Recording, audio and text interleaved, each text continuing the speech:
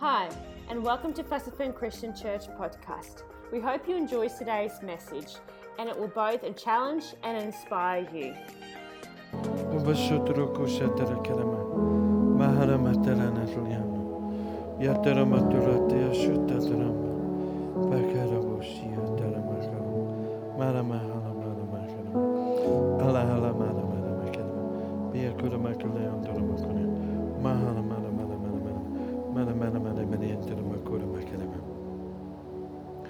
Thank you, Lord. Be with us tonight, I pray. Let your will be done. Touch your people, I pray. In Jesus' name. Tonight I want to read from Psalm 126. I'm going to read the whole psalm. Pretty impressive, But it's only 6 verses. So, when the Lord brought back the captivity of Zion, we were like those who dream. Then our mouth was filled with laughter, and our tongue was singing. Then they said among the nations, the Lord has done great things for them. The Lord has done great things for us, and we are glad. Bring back our captivity, O Lord, as the streams in the south. Those who sow in tears shall reap in joy.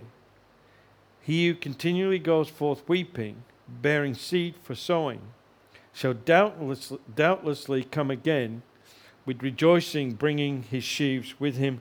This morning we answered the question, or we looked at the question and tried to answer the question from Psalm 137 verse 4. How shall we sing the Lord's song in a foreign land? And tonight is very similar. I want to look at the why, though. Why we can sing.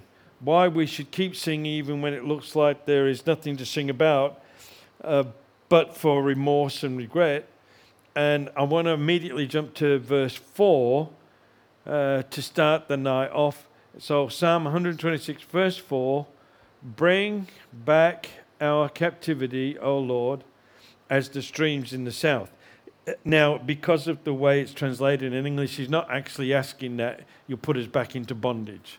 He's not saying that. He's referring about coming back, bringing back and undoing all the consequences of their rebellion, bringing them back from captivity. They actually were in captivity, but the people were called the captivity. And so when he says, bring back our captivity, he's not talking about going back again into prison or anything like that. He's saying, hey, God, bring us back. Bring the captivity back. Bring us back to that place. But most interestingly, he says, as the streams in the south. Now, this is interesting, and we got to get the fullness of this, you have to do a little bit of geography and understand something of the weather there, because the south was actually a very dry, arid land with a very low rainfall, a very little rain in that area. But it did rain a lot on the distant mountains. So remember, he's saying, bring us back like the streams, like the way the water flows. And I thought that's really significant, and especially for us right now, in our personal lives and the life of the church, this is incredibly significant for us. So it might look like we're in a dry, arid land that historically the proven has very little rainfall, but there's something else going on here. The celebration, the song that we've just read, wasn't written at the high water mark of the return, right? So this song wasn't written after everybody gets back and after everybody's celebrating, after the job's done, after they fortified the city, rebuilt the temple, put their enemies in the place. No, this song was written and celebrated and sung as this was just starting. So it wasn't at the high water mark. This was actually declaration, celebration, at the initial evidence of a distant rain. right? You got the picture? So it's not rain there. It's still dry and arid. But all of a sudden, the streams are flowing. In fact, history tells us that they could have flash flooding. And, we know a little bit about that. But this was like a huge outpour on the mountains, and within days, all of a sudden, you get caught and in serious trouble. So this song, the celebration that we've just read, that is Psalm 126, isn't written afterwards. It was literally written at the start, when they were just starting to experience what was the evidence of a distant rainfall. A rainfall that they couldn't measure or even be aware of because it was so far away, yet all of a sudden, something's happening.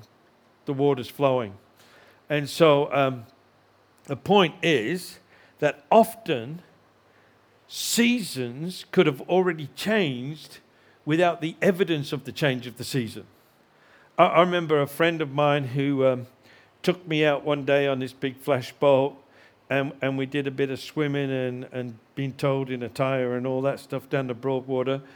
And I actually asked him when the invitation was, I said, is it a bit cold for this?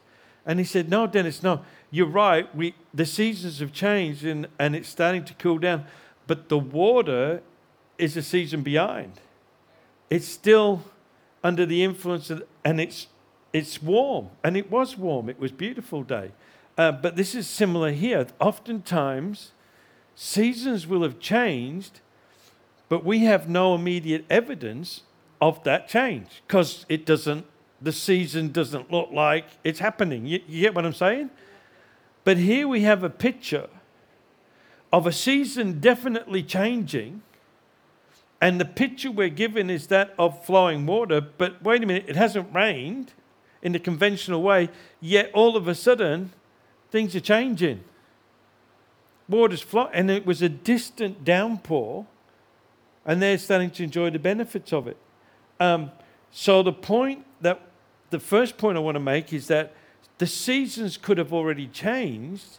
We're not just experiencing the evidence of that change yet. And I'm talking over us as individuals, because I know most of us are looking for something, are heading somewhere, and definitely as a church, corporately, there's some things happening that we want to be involved in. And yet the season's suggesting, the evidence around us suggesting nothing's changed yet. But it could well be that season has already changed. It's just that the benefits of that haven't reached us yet. And that's one thing to remember. So, as we said this morning, our singing, of course, our celebration is based on the character of God more than the seasonal evidence. To wait for fruit is not faith. To celebrate fruit before it comes, that's faith. We just got to start to understand how God works and start to see this in our own lives and start to respond to it as if it's already happening, because this is what's happening with these guys. That's why in Psalm 126, verse 1, we read this: when the Lord brought back the captivity of Zion, when he brought the people back, it says, we were like those who dreamed. And it literally means not they're having dreams and visions, all spiritual. No, it literally means we can't believe this.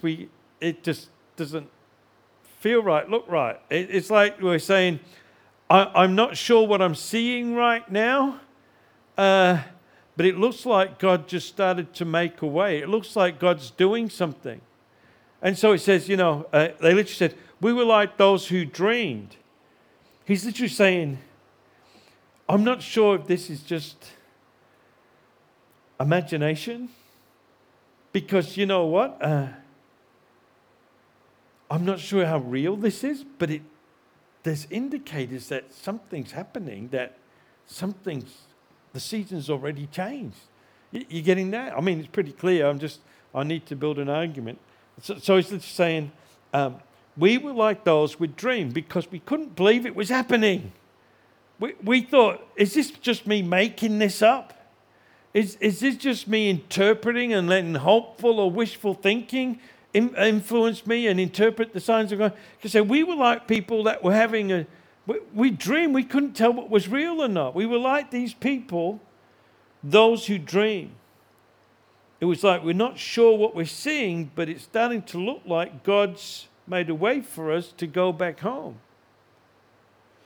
And then it goes, they were starting to overtake in that. For those who were enslaved in captivity, there was no fanfare.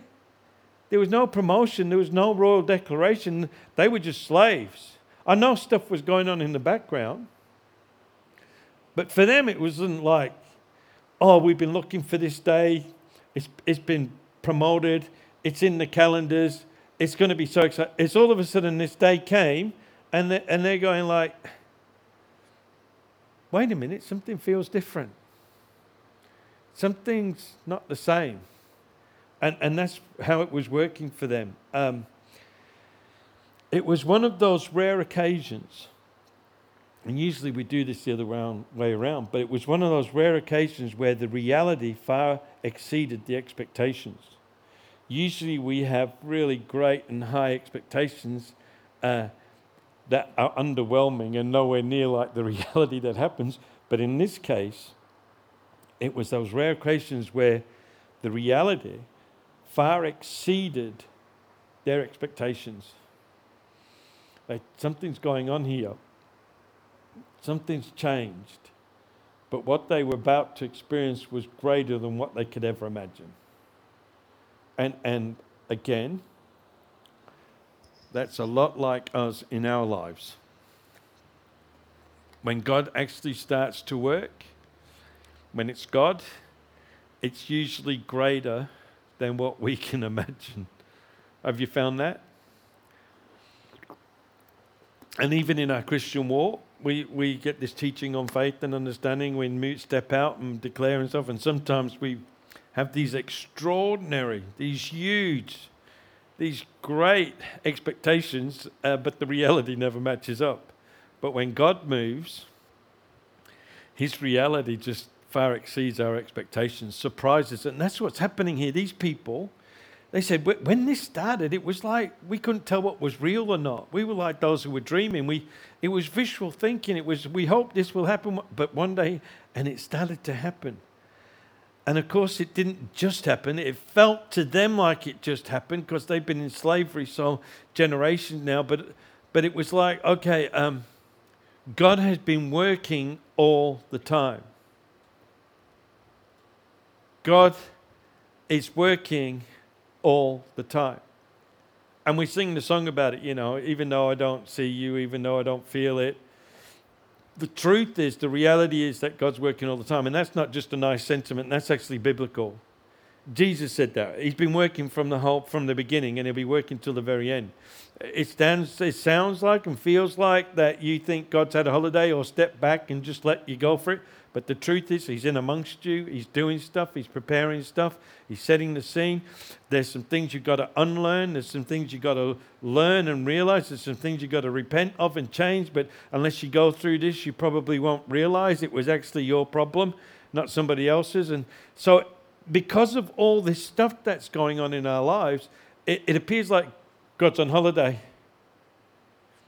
Like here we are flogging our guts out in Calbar, and God's gone to Malulabar. Yay for Malulabar. But the deal is this, He's never left us. He's never abandoned us. The truth is, He's in this thing with us, and He's not only in there with us, being passively attached to us, He's actually using it and working and developing and challenging and changing. He's getting you to think. The whole deal. It's just, that's the truth. So God was working the whole time. But now these people are starting to catch up because what He's doing is actually they're becoming aware of it. In Psalm 126 verse 2 then our mouth was filled with laughter and our tongue with singing. Then they said among the nations, the Lord has done great things for them. This morning I used the phrase, and I like it, so I'm going to keep it and use it again, about the natural response. Jesus said, Listen, if these guys didn't sing, the stones would get up and praise. And literally, that's the natural response. Not to praise is the unnatural response. Something unnatural's happened you to limit you or prevent you. But now, wait a minute. But now he's saying this: the natural response is to respond to the creation. Is to live life that God planned and purposed for you as creator, to fulfill the reason that's the natural response. And so laughing and singing, now based on what I said this morning, I'm going to go like this. Laughing and singing was the natural spontaneous response of celebration to what God was doing. Not what he'd done. They hadn't even entered into the fullness. They couldn't even believe what God was about to do. But the deal is they knew he was starting something. And their first response when they realized was laughing and singing. They're still doing it tough. They got a long way to go. And by the way, don't forget that when God brought them all back from captivity, he didn't bring the whole lot all at once. He brought little groups. And not just from there, but from everywhere. And he's still doing the same today. Little groups, little groups, little groups. So what amazing visionaries or faith people to start to celebrate like they've already reached the climax, and yet God's only just starting. And so there's something of a lesson there for us. But laughing and singing was the natural, not forced, spontaneous response of celebration to what God was doing. That's what the Bible says. It was literally an overflow of their heart. Because in their heart, the unbelief, the doubt, the anguish, the grieving, the loss, the pain, had hidden everything, had suppressed them, but all of a sudden hope starting. Remember this morning I talked about a flicker of hope that was down deep where nobody could even feel it or see it.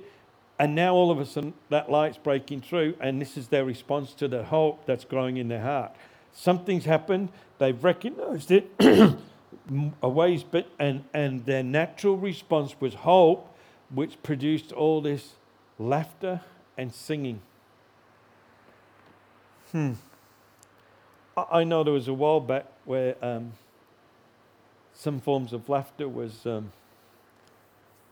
ostracized or separated or tried to be controlled. And I understand that because there was a lot of flesh in that, but at the core of this, I believe there was something in our heart where hope was breaking through. If it's true, and I believe it's true, then laughing and singing is the natural response to the good news of the gospel. Because that's while that was part of God's strategy and plan and development of his people, while he was working on so many levels, it's again another picture of salvation. It's another picture of the good news. God was indicating the significance of salvation and give them pictures until the reality of Jesus appeared. And therefore, I say again that laughing and singing is a natural response to the good news of the gospel for those that receive it. Not the seed just planted on the path or in the stones or in the weeds, but where that gospel is planted, where people get it, even though they don't fully understand the significance, I want to tell you, the natural response to the good news of the gospel is laughing and singing. I know there's a lot of crying and stuff we're going to read. We've read that in this passage and we'll touch on it lightly. But for those who fully received, they'll be laughing and singing, and it'll fill our environments. And where it's held onto long enough, that laughing and singing becomes part of our culture. Because our culture, and we're all incredibly influenced by culture. We might not see it clearly. We might think about other cultures. Yeah, that's obvious. But here, we have a culture, very strong culture. But the more we're embraced, the kingdom, and the more the kingdom embraces us, the more the culture of the kingdom supersedes the culture of our lives. It makes sense? And so I'm suggesting here that the more we embrace the gospel, the more the gospel embraces us, the more that this laughing and singing is not just filtered through, but begins to change and influence and become our culture. Now, if that's true, it means I'm suggesting everywhere where people have really received the gospel, there'll be a lot of laughter. There'll be singing.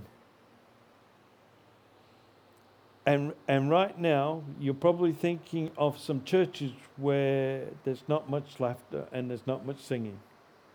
And I wonder if that's because they have the gospel, but they've embraced the legalistic, religious, the orchestrated understanding of the gospel, like the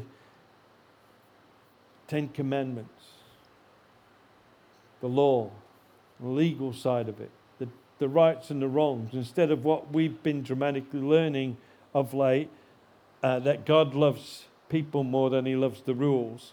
I suggest where people love the rules more than they love people, they lose that laughter and they lose that singing. Am I saying this right? I hope you can see this.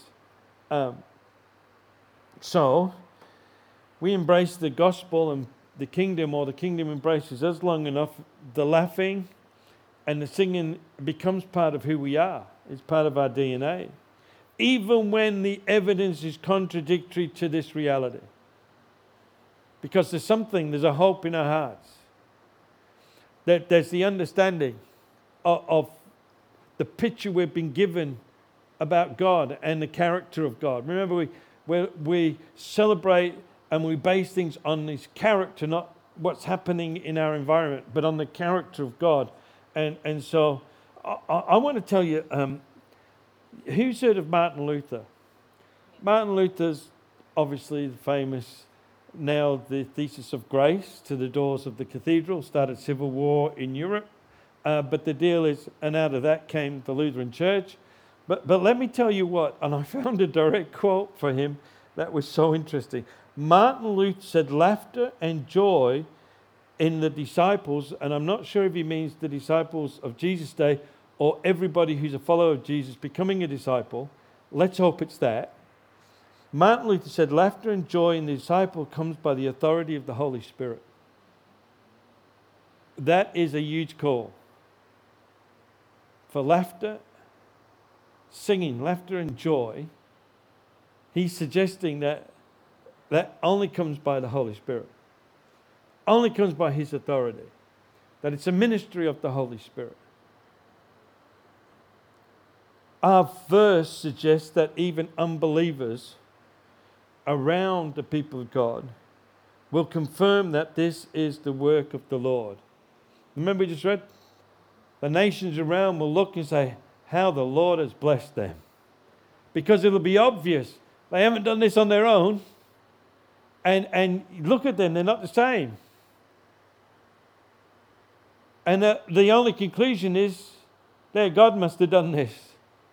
And they'll be so convinced by the dramatic nature of what they're witnessing, the joy, the laughter, the singing, the transformation, the restoration, that the nations around them, the people, the unbelievers, the unchurched around, will draw the conclusion that this is God.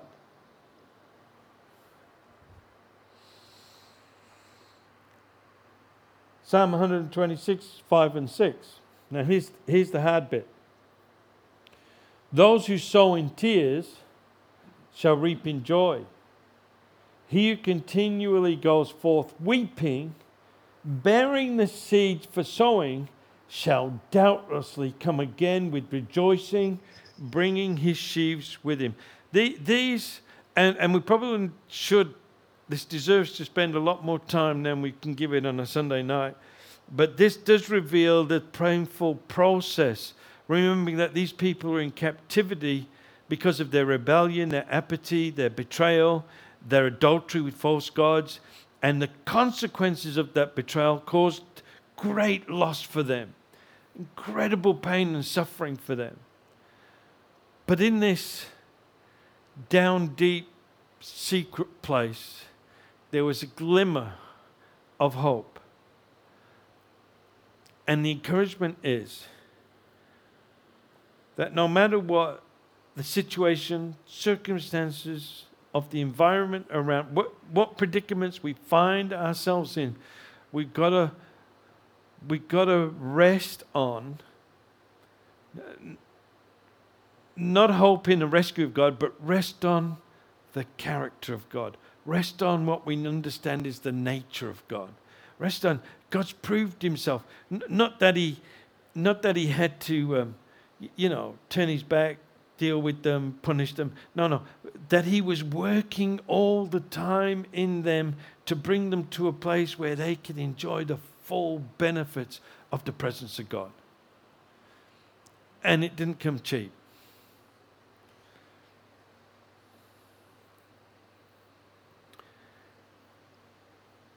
And to prove it, to confirm it, I just want you to listen to the prophet Isaiah, the points he's making when he's speaking of Jesus, right? So Isaiah 61, 1-3, again, famous verses you'll be familiar with. The Spirit of the Lord God is upon me, because the Lord has anointed me to preach good news to the poor. He has sent me to heal the brokenhearted, to proclaim liberty to the captives, and the opening of the prison to those who are bound, to proclaim the acceptable year of the Lord, the day of vengeance of our God, to comfort all who mourn, to console those who mourn in Zion, to give them beauty for ashes, the oil of joy for mourning, the garments of praise for the spirit of heaviness, that they might be called trees of righteousness, the planting of the Lord, that he may be glorified. There is a profound work going on. It's not just us suffering until we learn our lesson. It's God literally opening us up so he can transform us. He's literally dealing with things in our lives so that we can become more like him. It's profound and more than I can express in just a few moments.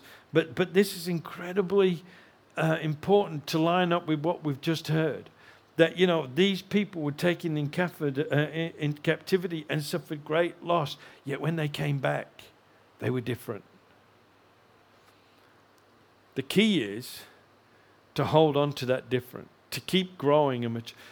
Sadly, and this is a physical, natural principle, it's the nature of fire to burn itself out. What do they call it? There's the principle where everything's decaying? Apathy? Pronounce it right for me, somebody. Entropy. It's the if it's left on its own, it will die. So the key is this: we don't leave it on its own. We keep pressing in to the source of life. They reckon 4 generations, and there'll be very little trace of the move of God that started this thing. 5 generations, it'll be dead and buried. But that's the natural way. That's not the supernatural way. If we learn the lessons, and obviously that first generation, the next generation, they enjoy the benefits, learn the lessons, and value it, but then it becomes so easy for the next generation, and they ease off a bit and ease off until, there's no meaning at all. And we play the harlot with other, we call them false gods, but other philosophies in the world. The deal is, it doesn't have to be that way, which is a different lesson. And we speak it into our children, and we pay the price of wrestling with our children and we make them come to church, and we sit them under the pews with colouring books. And we get to the place where, you know what, I'll live with the embarrassment of my kids making noise or playing around and upsetting people if it means that they will get something, they'll connect with something, they'll absorb something. Because as you know, in the Spirit, more things are cliche. Apologize for so many cliches. More things are caught than actually taught. We need the explanation. We need the understanding. We need the teaching. But the truth is that real good stuff, it's caught. It's something you rub shoulders up. It's something that comes upon you. I'll never forget the day of my salvation where, I've shared this testimony so many times, but I went to church with my brother. And just to literally to shut him up, to say, yeah, I've done that, now leave me alone, because he was mithering me so much. That's a good English word, mithering. You know what mithering means? I mean, just on and on, annoying me, nagging, just and to stop that mithering, I agreed, okay, I'll come to church. And there's other reasons, factors in play that got me to that point. But the deal was, when I got in that church, and this is, you've heard this part of my testimony before, they started singing and clapping, which I've told you before, wasn't new to me. It just felt like the football terraces back in England. It was, and then they lifted up their hands and waving, and that was like, yeah, no, same, no problems at all, until they all started singing in tongues, and to my embarrassment, I thought, oh no, I've come to a Wogs church. I couldn't understand what they were saying. But the deal is this: while I stood there, I felt a weight on my shoulder. It was a hand. I knew it was a hand.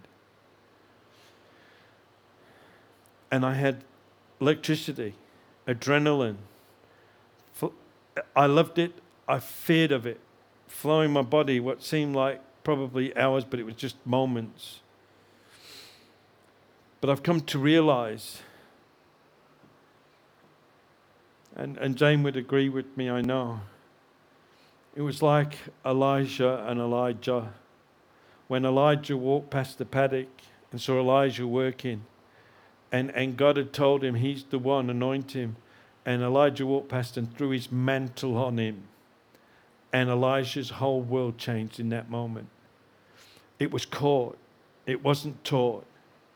When I was in that pew, when it was going, I was in the presence of God, and he threw a mantle on me. And I felt the weight of it. It was caught. I tell you, to my embarrassment, my ignorance, I knew nothing. Absolutely, literally nothing. I had no idea except this. I knew that God was real because I just had an encounter with him. I thought, and he probably was, his hand on my shoulder, a big, heavy hand. But I realized later he threw that mantle. Because he didn't stay. Well, he did, but not in a physical way. He threw the mantle, kept walking. I had to chase after him in a little while when I started to realize what was going on. But more things are caught than taught. So I applaud all the mothers and the fathers that bring their young children. I think it's so important. I know too many people, sadly, who won't bring their babies or young children because of embarrassment and disrupting others. But the deal is, it's a spiritual thing. And what you're doing is you're actually saying, this isn't important enough for me to put up with the shame or embarrassment, the noise, where it is so important, it's worth putting up. And the truth is, all the other people around you who are mothers and fathers empathize with you, and they know what it's like, and they're there to support you. And we as a church, we praise them, we champion them for doing such great things. But my point is, it's caught more than taught, and we have to keep creating and recreating an atmosphere where people can come in and get close to God, that he might throw his mantle on them. I think I'm going to close with that. When the Lord brought back the captivity of Zion, we were like those who dreamed. We're not sure if this was real or not. We can't quite figure it out, but we hope it is. Then our mouth was filled with laughter and our tongue was singing. Their natural response to the hope that was growing was laughter and singing. And they said among the nations, the Lord has done great things for them. Then they said, the Lord has done great things for us, and we are glad. Bring back our captivity, O Lord, as the streams in the south. Those who sow in tears shall reap in joy. He who continually goes from forth weeping, bearing seed for sowing, shall doubtlessly come again, rejoicing, bringing his sheaves with him. Let's bow our heads right now in prayer, shall we? Father, I thank you. I thank you so much that the more we understand, the more we realize it's all about you. It's more and more about you. And our only responsibility is to walk with you, to be obedient, to be faithful, to be loyal to you, to stay close to you, to seek after you. Thank you that you, literally, it's all about you. And you have all we need, oh God. And that beyond that, there are things you have planned that go beyond our comprehension.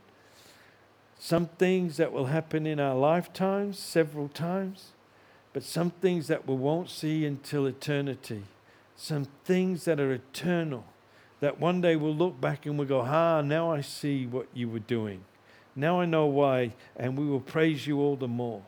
So I pray right now for these people in this moment with me right now, that they'll be able to identify parts of their life with what we've just seen here. Even though there's been hardship, even though there's been mourning and grieving, even though there's been incredible pain and loss, Lord, none of it's wasted. You've used it. And as Paul tells us in Romans 8:28, all things are turned around for good. Those who love and are called according to your purpose. Thank you, thank you, thank you. So I pray for us as individuals right now, that each and every one in this place tonight would have this seed start to grow in them, this understanding, this revelation. They would start to know this truth and they would grow in this truth.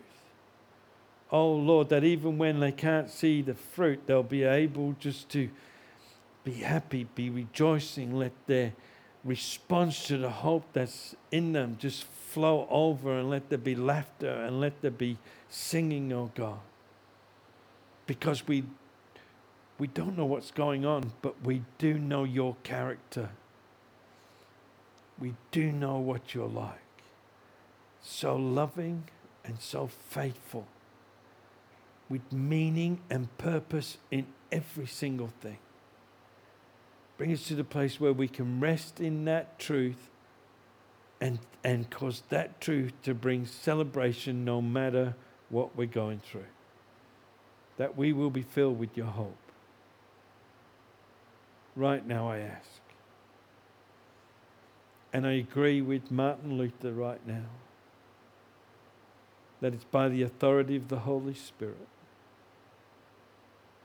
This laughter and singing, this joy, comes by the Holy Spirit. Holy Spirit, seal this thought.